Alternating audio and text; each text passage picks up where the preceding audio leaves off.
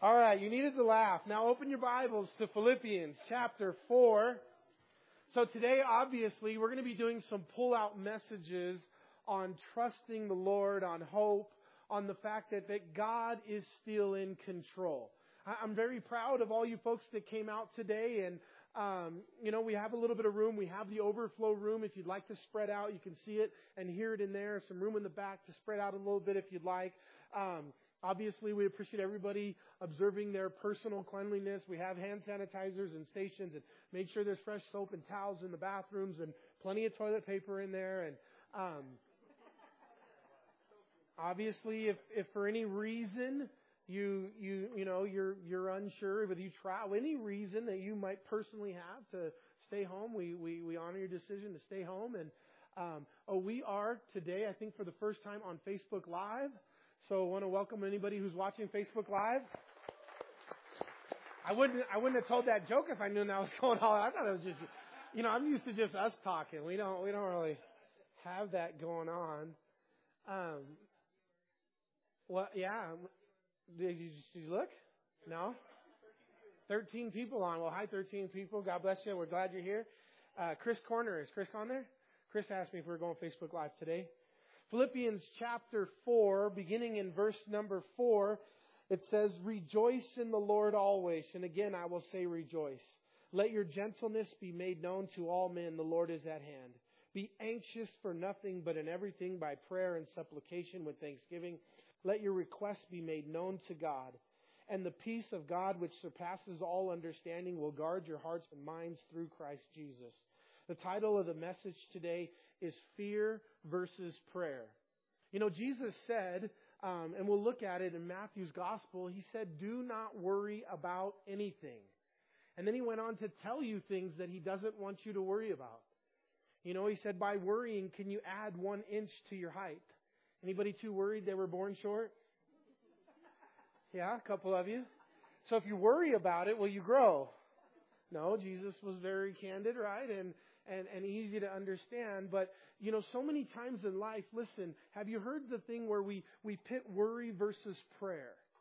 The time that you spend worrying and thinking about it. And you realize that most of the things, and I don't know what percentage, a high percentage of the things that you worry about, what happens with those things? They never come to pass. The things we worry about never happen. And the contrast is that if we'll use that energy to think and to worry, and we'll spend that time instead in prayer, things will change. God will show up in your situation. God will show up in your life and make things different for you if you'll pray instead of worry. It's really a very practical way to help you to remember to pray. How many of you guys tend to be worry-warts? Anybody want to admit that? My wife's got her hand up. A couple of us, right? I see a lot of women. I don't see a lot of guys. No, if we're being honest, you worry because you think with both sides of your brain at the same time, and the one's confusing the other. No, I'm teasing. So when you begin to worry and think those things, that you use that time to pray. And if I'm being honest, let's be honest. I heard a pastor say at the last pastor conference, he said, "Pastors, I want you to go home to your congregations." And he said, let's be honest within Calvary Chapel and do an honest survey, make it unanimous or anonymous so that people don't feel like so people can just tell the truth, and ask your church how many of them are reading their Bible on a regular basis. We pride ourselves on the fact that, hey, we're Calvary Chapel. We're the Bible church, and we're chapter by chapter, verse by verse, and we challenge you every year to read your Bible and pray every day. We challenge you every January to go through the Bible in a year. And he said, go home and ask. He said, you might be shocked. How many people actually read their Bible on a regular basis? And it's important. It's an important discipline for us as believers. Amen? On the same note, how many of us actually spend time in prayer as Christ followers? Everybody's really silent.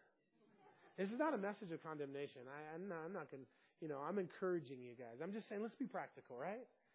And we do have to do things in our life to practically make disciplines of reading our Bible and praying. Worrying is a great one. If you're worried, every time you worry, you ever heard of the concept run to the roar?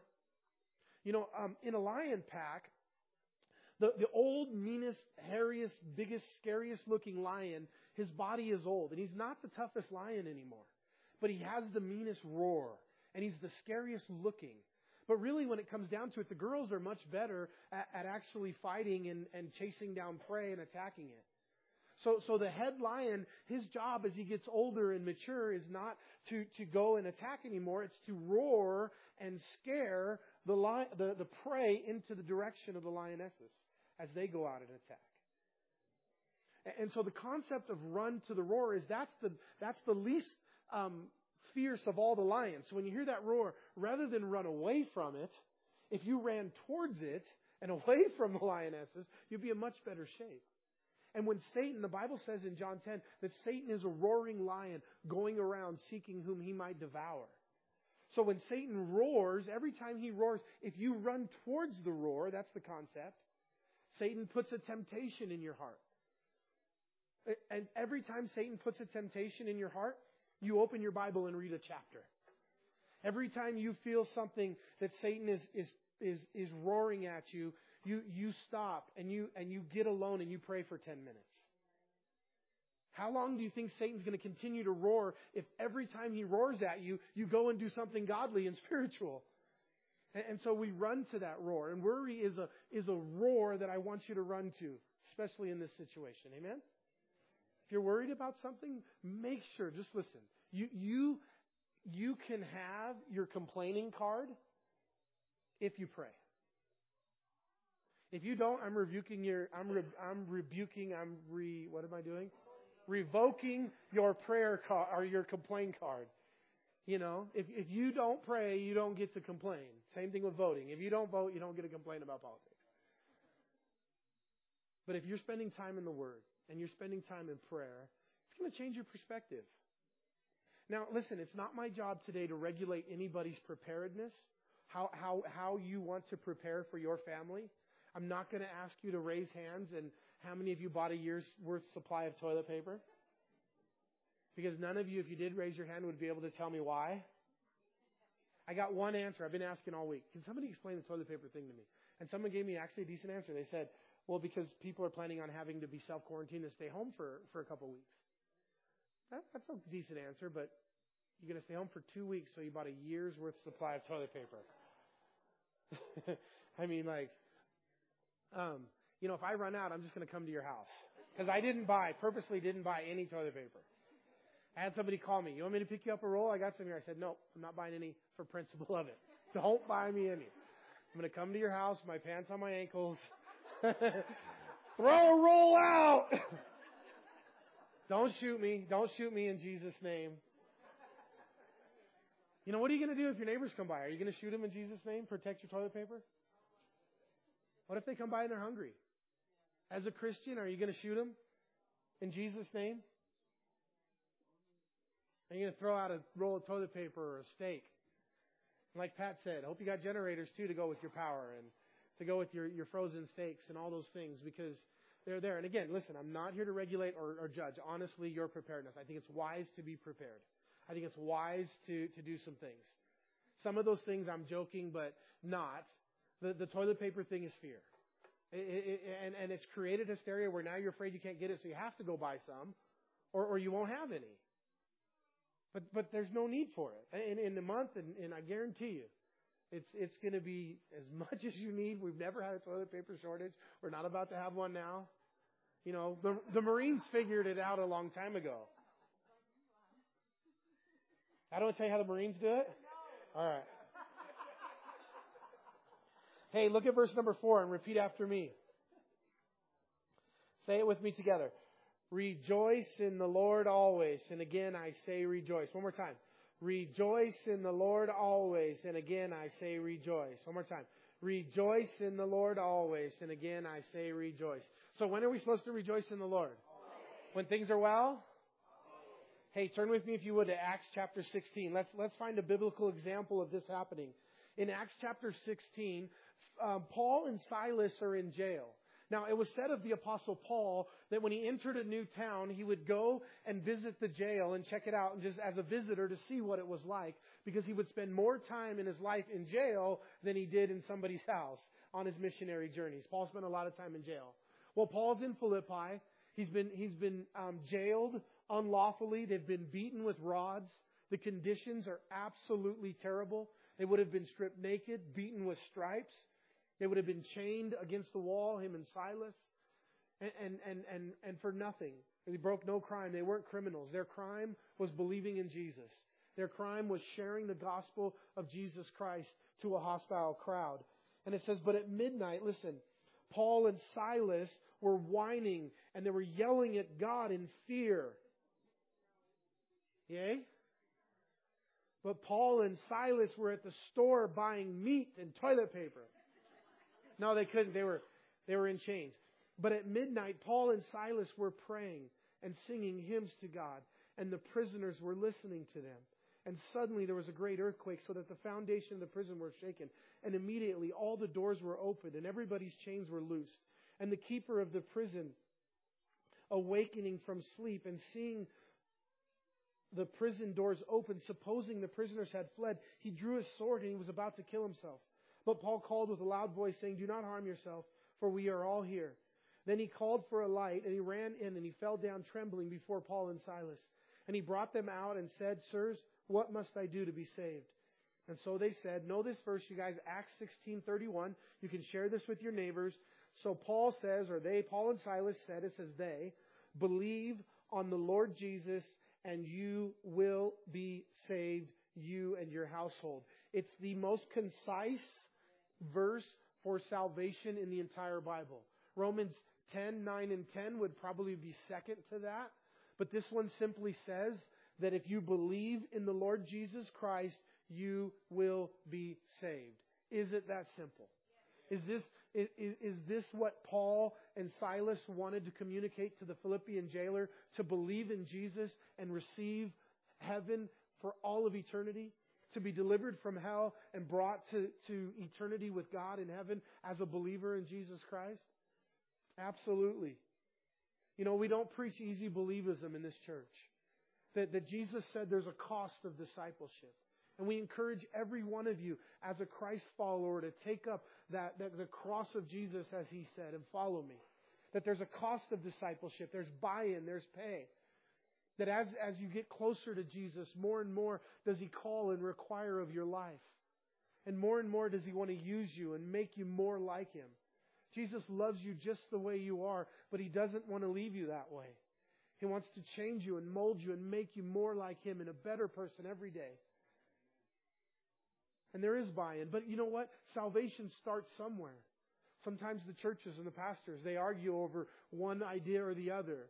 Oh, you make it so simple. Well, listen, the beginning is simple. It has to be simple. It's Bible simple. If you believe on the Lord Jesus, you shall be saved. If you ask him in your heart, then once you become a Christ follower, you begin a relationship. You know, you don't begin later stages of intimacy with a spouse or with a fiance until you've been together for a season. When you first meet, yes, there's normal greetings and pleasantries. And as you've been together for years and you get engaged and you get married and you have intimacy and you have children and you do life, that relationship grows and the things grow and the buy-in and the commitment grows. So without a doubt, when you first meet Jesus, it is simple. It is. There has to be a beginning. But it's a relationship. Everybody say relationship. And that relationship with Christ grows as you walk with him, as you read your Bible, as you pray every day. And all the things that God wants you to do, never let a church, never let somebody tell you what you should be doing for Christ. Listen, you do for Christ what God tells you to do for him. You do what God's called you to do. You know, we don't put upon babies unrealistic expectations. You don't expect a baby to kick a soccer ball. You don't expect a baby to catch a touchdown pass. You don't expect a baby to do backflips. But as the child gets older, they begin to walk. They begin and expectations grow and their abilities grow. And every one of us as Christ followers are in different places in our walk with Jesus. Amen? And our job, listen, as a body is to love everybody's position in Christ. Listen, I love all of your positions in Christ. I get excited. If you're a new believer in here and you don't know nothing about the Bible and nothing about Jesus and nothing about serving and walking, I love that stage of life for you. I love watching you in that stage. I love being a part of it with you and for you and next to you. And I love to see you grow. And eventually I know in years that's going to change. And you're going to gain that maturity and love in Jesus. If you've been walking with the Lord for a long time, and you're a student of the Word of God, and you like to have deep theological conversations, and I love that stage of life. I love walking through that stage of life with folks. But we have in the body all different stages and ages. Amen? And it begins somewhere. So Paul here, you can turn back to Philippians. I just wanted to show you an example where we found joy in every circumstance. Did Paul find joy in a bad circumstance? Can you find joy in a bad circumstance? Amen, right? Listen, joy is a choice. Everybody say a choice. So powerful. If you'll understand and believe this concept, your joy is a choice. You choose it. Rejoice in the Lord always. And again, I say rejoice. Rejoice in the Lord always. And again, I say rejoice. You can find joy in every circumstance. And I already gave you a trump card. What is your trump card that I gave you to always find joy in every situation? Is that your name is written in the Lamb's Book of Life. That you're going to heaven. There's your trump card. Now you can find joy in every situation. Man, life stinks. I got no gas. I got no money. And I got gas. But my name is written in the Lamb's Book of Life. But my name is written in the Lamb's Book of Life. And no matter where, no matter when, no matter why, no matter how, I will trust and serve Jesus. Amen? One more and then we'll go on to the next part. We're going to walk through Philippians 4 briefly. I'm going to get you guys out of here on time today. So that's my commitment to you. You can hold me to it. In Psalm 62, in verse number 8, it says, Psalm 62 in verse number 8, it says, trust in Him at all times, you people. Pour out your heart before Him. God is a refuge for us. Amen. Listen, trust in Him at all times. What times? Now, this isn't Greek. This is Hebrew, right? Because we're in the Old Testament. The New Testament is written primarily in Greek. The Old Testament is written primarily in Hebrew. So I always tell you, all means all in the Greek. But in the Hebrew, you know what all means? All. Trust in Him at all times, you people. Pour out your heart before Him. God is a refuge for us. Now, again, I'm not talking about preparedness. I'm not talking about, just trust in the Lord so you don't prepare. I often think of this story. There was a gentleman who was in a flood. And as the flood waters were rising, he began to pray. And he began to ask God to deliver him from the flood. And as the flood waters got up to about his waist, he was continuing to pray. And a guy on a little rowboat came by his house and he said, come on, I'll help you, I'll save you. And the guy said, no, God is going to deliver me. And the guy left and the waters got higher and higher, now up to his neck. And the guy on a jet ski came by. He said, jump on, I'll save you. And the guy said, no, God is going to save me. I've been praying. And he climbs out of the house and he gets on the roof and the waters are rising. And a helicopter comes and a helicopter throws a rope and says, get on, I'll save you. And the guy says, I've been praying and God is going to save me. And the waters rise and he drowns to death and dies. He goes to heaven and he's just fit to be tied. He says, God, I thought you were going to save me. God says, I sent you a boat, a jet ski, and a helicopter. What more do you want? Right? And Pastor Chuck, founding pastor of our church, he used to say this all the time. One of his Chuckisms. God gave you a brain, and He wants you to use it. So again, I'm not talking against preparedness or practical measures. But I am speaking to a heart that functions in fear. And as Christians, that's not to be the heart that we're to have. Amen? And then in verse number 5 in Philippians 4, you guys there? Let your gentleness be known to all men. The Lord is at hand. Everybody say, the Lord is at hand. You guys ever look up and see if He's coming? Hey, turn with me, if you will, to Matthew 24. Somebody say, oh. Try it again. Somebody say, oh. Whenever I say Matthew 24, you know what's coming, right? The Olivet Discourse. Look at Matthew 24 and verse number 6 and 7. And you will hear of wars and rumors of wars. See that you are not troubled. For all these things must come to pass, but the end is not yet. For nation will rise against nation and kingdom against kingdom, and there will be famines, pestilence. Everybody say pestilence. Everybody say coronavirus. And earthquakes in various places. And all these are the beginning of sorrows. That word sorrows is translated in other places in the idea of birth pangs. Okay? We've talked about this concept. Jesus tells us all the things when He is at hand that will take place. And He said, all of these things is the beginning of sorrows or birth pangs. And the way that birth pangs work is that as it gets closer and closer to the birth. And in the analogy, I would say that the birth is the rapture of the church. That the birth is the beginning of the 7-year tribulation period where God is going to pour out His wrath upon a Christ-rejecting world, and He's going to restore the nation of Israel back to Himself. Twofold in God's plan in the 7-year tribulation period.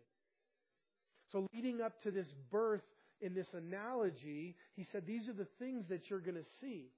And one of them is pestilence. That's what Billy Graham said in his message.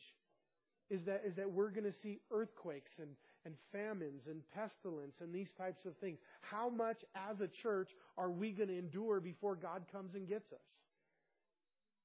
I don't know. But I know I'm going to trust Jesus through it all. I know that God is going to never leave me nor forsake me. Do you believe that? The Bible says, Jesus said, I will never leave you nor forsake you.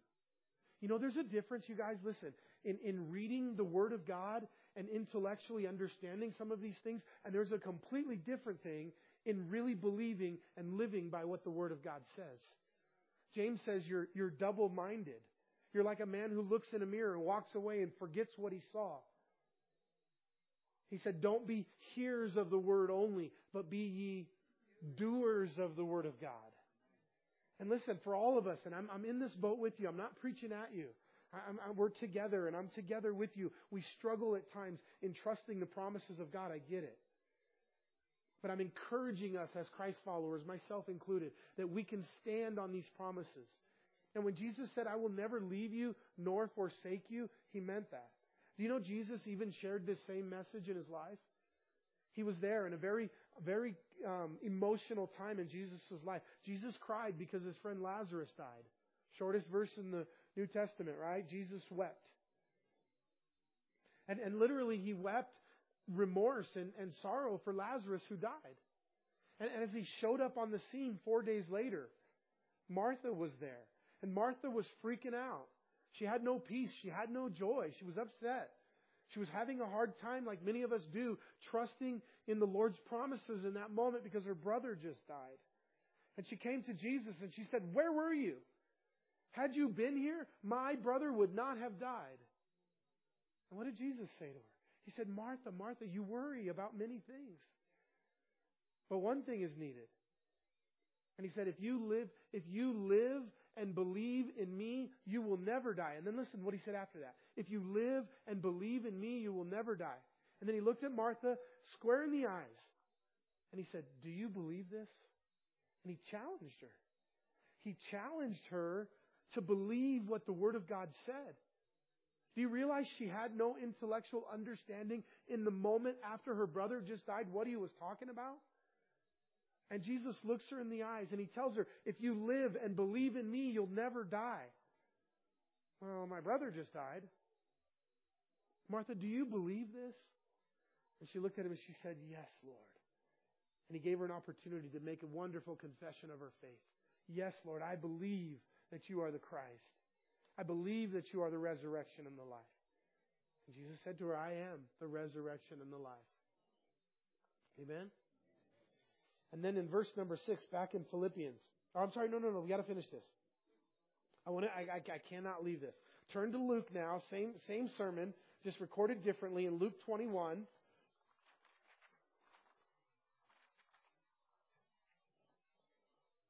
Beginning in verse 25.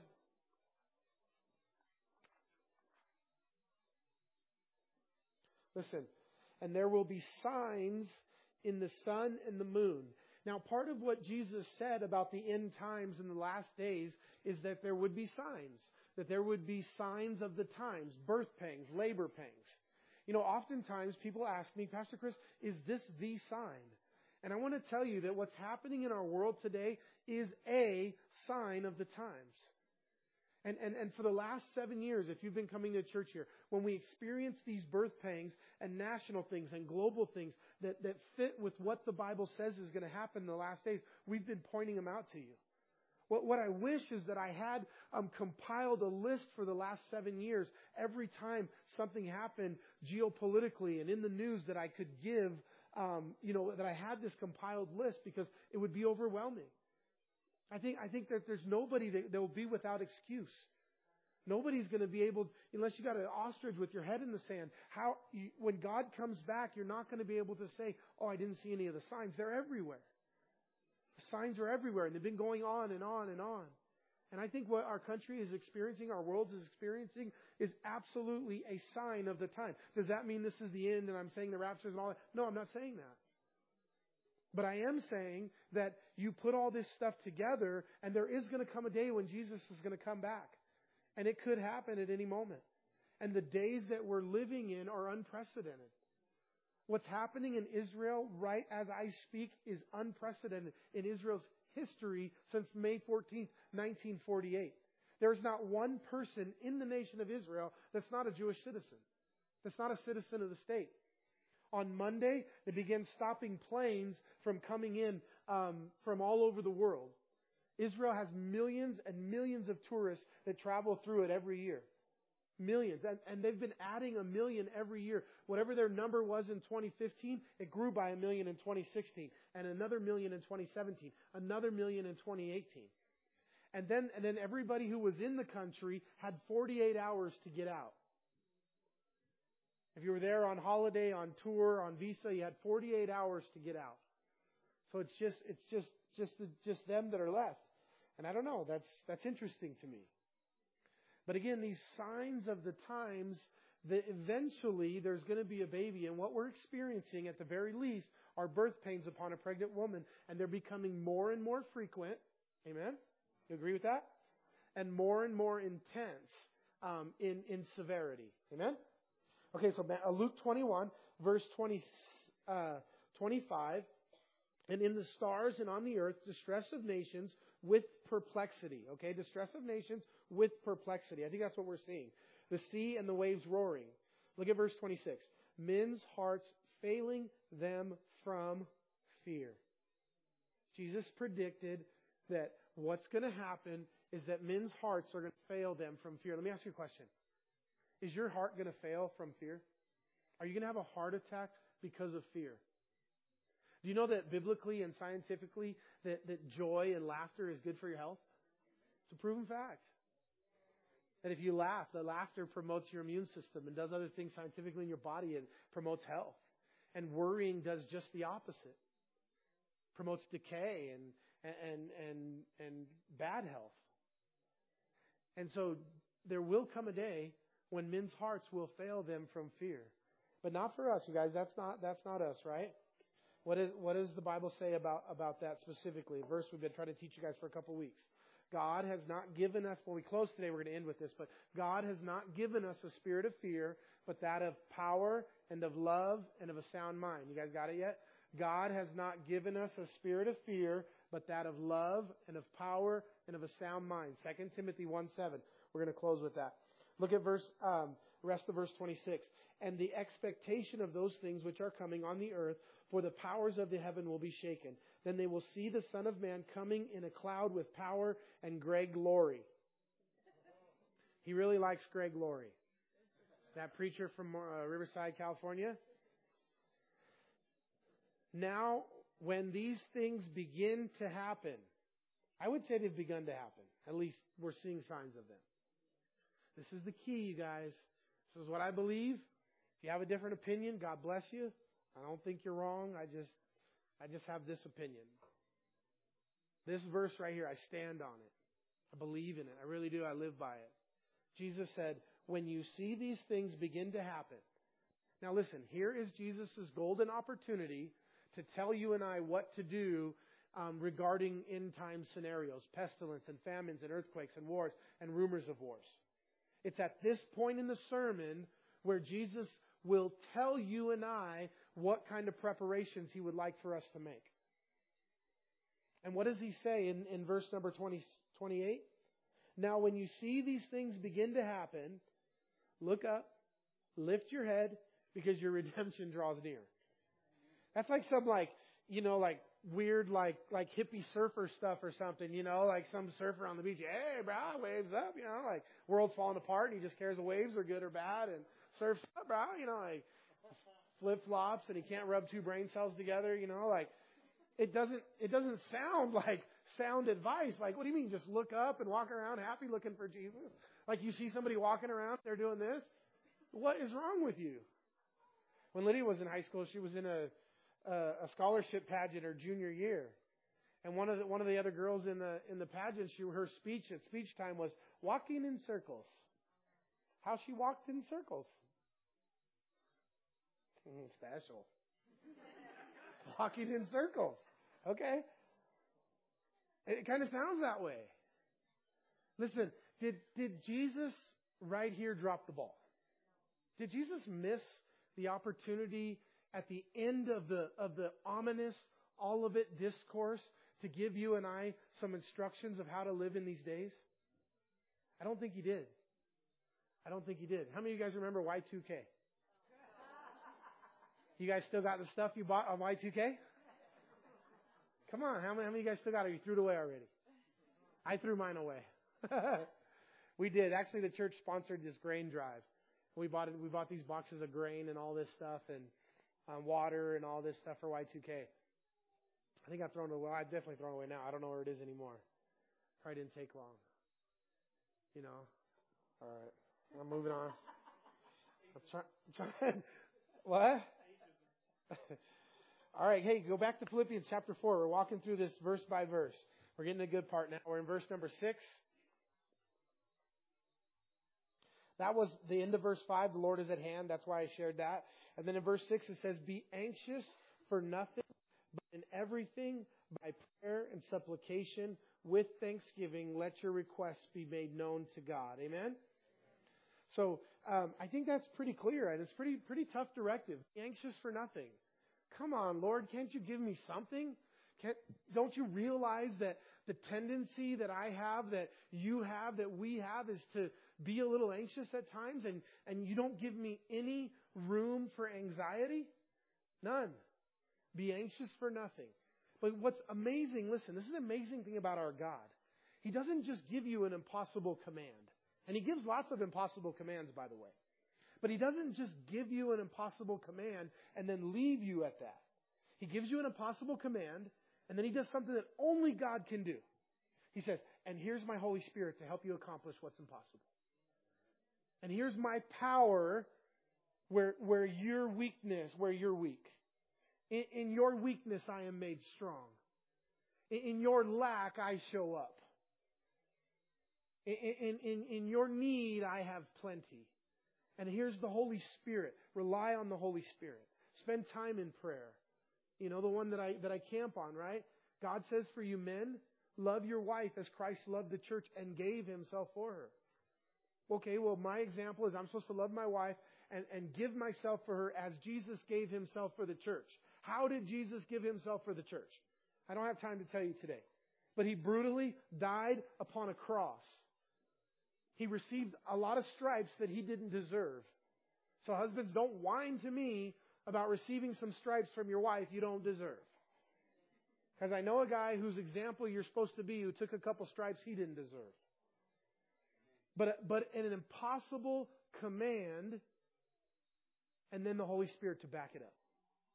Be anxious for nothing. That's tough, God. Yeah, it's tough. But check it out. But I'm going to show up and help you. I'm going to walk right next to you. I'm going to stand with you. Every time you're anxious, I'm going to remind you to pray. I'm going to give you an answer to anxiety in the rest of the verse. Just keep reading. Be anxious for nothing, but in all things, by prayer and supplication, let your requests be made known to God. What's the difference between prayer and supplication? Absolutely nothing. They're both the same thing. Different facets of prayer. Okay? Prayer is the term we use generally. Supplication is the part of the prayer where you ask for things. That's where you're petitioning God to give you what you want. That's where you're asking for the Porsche or, the new whatever Gucci watch or whatever you like, Gucci purse or whatever you girls want. That's where you're asking. I'm teasing. That's where you're petitioning and asking God for the things that you need in your life is the supplication part. So begin to ask. Begin to ask the Lord for those things. Now, we encourage you in your prayers that you don't want to sound like a 2-year-old when you pray, and every time you come to the Father, like, I want some juice, I want some juice, I want some juice. That's my daughter. I want toys. Will you buy me toys? We spend about half our days her pointing out something that she wants me to buy her, either on TV or on her iPad, or it's cute, but she's 3. When she's 20, it ain't going to be cute anymore. But we encourage you in your prayers to worship the Lord, to thank the Lord, to talk to the Lord, and get to your supplications. Some people might say, "Oh, don't ask God for those selfish things." No, that's not what the Word of God says. You're supposed to ask. And you're supposed to pray for yourself. If you're not praying for yourself, guess what? Maybe nobody is. So be praying for yourself in your prayers as well. It's godly. It's okay. And we get to that place of supplication. So every time that you begin to be anxious, anybody have any anxieties this week regarding the coronavirus? No. I got one no. I got a lot of blanks.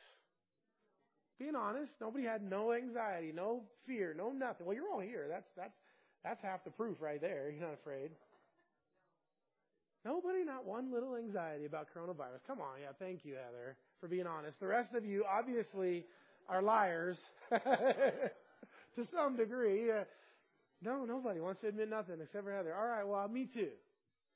But listen, it's okay. Like when you face that, when you experience that, I want to encourage you to pray. That's just what I want to encourage you today to do. Just take those anxieties, take those thoughts, and pray. And if you'll take a literal approach to anxiety, to cover it in prayer, see if it doesn't really make real change and lasting change in your situation. Supplication with thanksgiving. It doesn't say supplication and thanksgiving. It says request or supplication. Ask for what you want with thanksgiving. It's almost like a TIA. Thank you in advance. Lord, thank you. Lord, I need this, and thank you for answering that prayer. And thank you, Lord, for what you're going to bring. Thank you, Lord, for what you're going to do. A prayer of faith. James said to pray a prayer of faith. It avails much. The righteous prayer of a righteous man avails much. Let your requests be made known to God. So we get several facets of prayer there: praying, supplication, thanksgiving, requests. So requests could be along the lines of supplications. And then, and listen, here's the promise of what God's going to do for you. How many of you guys want this next verse? And the peace of God, which surpasses, everybody say surpasses, understanding, will guard your hearts and minds through Christ Jesus.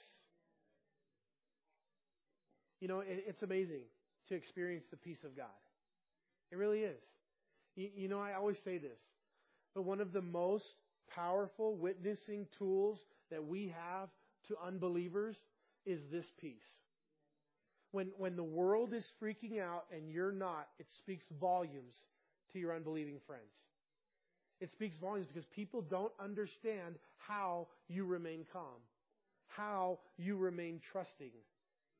And this peace that surpasses understanding, God will use it in your life as a powerful witnessing tool. And people will want what you have. And they'll ask you, how do you remain calm? How do you have a peace? And you can start telling them about Jesus. You can start telling them about the power and the love of Jesus in your life. And the work of Jesus in your life. Jesus, Jesus, Jesus. So if we put this all together, be anxious for nothing, but in all things by prayer and supplication. Let your requests be made known to God with thanksgiving. And the peace of God, which surpasses understanding, will guard your hearts and minds in Christ Jesus. Now the little piece. I don't know if we're going to put it up or not. They don't. We'll try it. We put my picture up. This is only mine. Nobody agreed. They said, don't do this. So I'm taking this one by myself. Maybe it's not going up there. Nah, you're not going to get to do it. Okay. All right, there. Why would you point a gun at me, Pastor? Looking down the barrel of a gun is what that picture is. That's the title of that picture. Looking down the barrel of a gun. Listen, if you're looking down the barrel of a gun, what do you got to lose? What's your choice? Well, what's going to happen on the other end of that? You're going to go see Jesus. You know, Paul said, for me to live is Christ and to die is gain. Now, I'm not wishing death on anybody, but just hypothetically, right? You know, we live in a world, and, you know, in a real way, in real time today, people are facing the barrel of a gun and they're being asked to recant their faith. And if they'll recant their faith, they'll spare their lives. And if they won't recant their faith, they'll kill them. There's been rumors of some of our mass shootings, Columbine and others, where the shooter asked the people if they were Christians, and if they said they were Christians, they killed them. You know, to be honest, it's an easier thing to die for Jesus than to live for Jesus. It's hard to live the rest of your life serving and doing right and loving a family and providing and all the things you need to do as a Christ follower. That's difficult. You could put a gun to my head today and you could say, you know, recant or die. And believe me, to live as Christ and to die as gain. What you pull the trigger, please. I'm going to go see Jesus. I'm going to go walk on streets of gold. And my faith really believes that. You know, I really, honestly, folks, I mean this, I get Paul's struggle in Galatians. Paul says in Galatians, for me to live is gain. For me to live is Christ and to die is gain. He said, I struggle wanting to be home with Jesus, the Father in heaven. But knowing that I need to remain because it is needful for you. Because God has work for me to do. Because I have people that count on me and rely on me. And so I need to stay here to serve this circle that I affect. But in my heart of hearts, I want to be in heaven with Jesus. Paul shared that. He says that. And we can understand. We can relate to that. I can relate to that. My wife doesn't like it, but you know, it's probably old by now because I've been doing it for 20 years. But every time something goes on, I'm always, you know, like, the joke is so old. I'm not kidding. I've told it so many times. Something comes up, oh, I hope I get it. I hope it kills me. How somebody got this thing or that thing. How do I get it? You're not funny. You're not leaving me with all these kids. What she used to tell me was, when 10 years ago when we were having this conversation, I'd be teasing her about wanting to die. She'd say, well, if you're going to do it, you better do it now while I'm still young and hot and can get somebody else. I got news for you, honey. You're old and hot now. You'll be just fine. As far as I'm concerned, it's just about me. To live as Christ and to die as gain. And I don't lose anything. I get to go to heaven to be with Jesus. Do you guys feel that? How could you not want that? You know why the Bible? Do you know why the Bible doesn't have long, in-depth descriptions of heaven? Because we would all go jump off a bridge to get there. We couldn't wait. We'd be so pumped. You know, I don't want to hear somebody tell me, oh, heaven's going to be boring. Whatever. You have no concept of God or the Word of God. Heaven is not going to be boring. Jesus is there. Streets are paved with gold. And here's the last thing, and we'll close with this because I'm over. We won't do a last worship song if that's okay. We'll just close. We did 6 already. You know, in heaven, the streets are paved with gold. And the Bible talks about us, you and I, receiving a reward. Crowns, and it even uses jewels and those types of things. But listen, what would be valuable to you in heaven? What if I gave you 10 gold bars? It's asphalt. The streets are paved with that stuff. You know, you heard about the guy who died and kept all his gold with him. He got up to heaven. He had a bag of gold in his hand. And Peter said, go throw it in the street with the rest of the asphalt. Can't be gold and riches and money. That's no value there. Like you have God's, you know, the Bible says there's this weird, crazy stuff going on in heaven. There's a tree. And every month, the tree bears a different fruit that we've never heard of before. These God fruits that we're going to have in heaven. And the same tree is a pear tree this month, and an apple tree this month, and an orange tree this month, or whatever the fruits are in a different month. There's a river of life that flows from the throne of God. The streets are paved of gold. The value in heaven, the crown, the glory, maybe it's people. Maybe it's the souls that you led to heaven. Maybe it's the souls that you influenced in getting there. And I think in one soul, there's probably thousands of people that had an impact and influence on us all getting to heaven.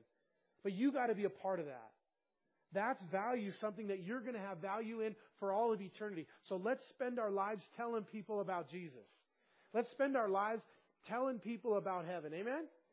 Hey, go out with joy this week, you guys. Find joy in every situation. Be a beacon of light as a Christ follower. Pour into somebody's life this week that maybe is living in fear and is hurting. If you bought a bunch of toilet paper, go find somebody who doesn't have enough and give them a couple rolls. Love them, serve them, invite them over for dinner. Hose them off out front before they come. Do what you got to do. And then love them in Jesus' name. Wash them with hand. Well, it's kind of expensive now. Bathe them in hand sanitizer or something before they come in. But let's try to love people for Jesus. Use every precaution that God has put on your heart and all those things. Be wise. And I'm not your guide for what that is. Don't listen to me, please. But do listen to me on this part. Just love and trust Jesus. He'd never leave you nor forsake you. I promise, promise, promise. He's got you. He can handle this. He doesn't even drink Corona. Let's stand. Let's stand together.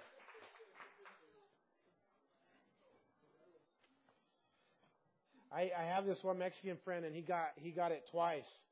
They call it Dos Equis. Father God, we come before you and we thank you, Lord Jesus, so much for the joy of the Lord. The Bible says it's the joy of the Lord that's our strength. God, we want to be a people so full of joy and life. God, we want to make every practical and wise precaution to protect our church, to protect our families, to protect our neighborhoods, to protect ourselves from this virus. And I pray that you would speak to us individually. I pray, God, that we would be wise, that we would use all the health and safety precautions necessary.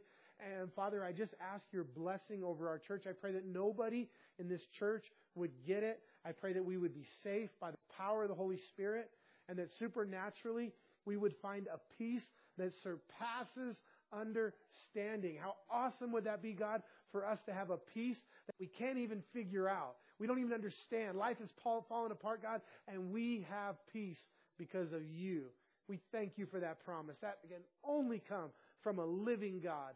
We thank you, Jesus, that you're alive and well. We love you in Jesus' name. And everyone said, Amen. We love you guys. God bless you guys. Have a great week.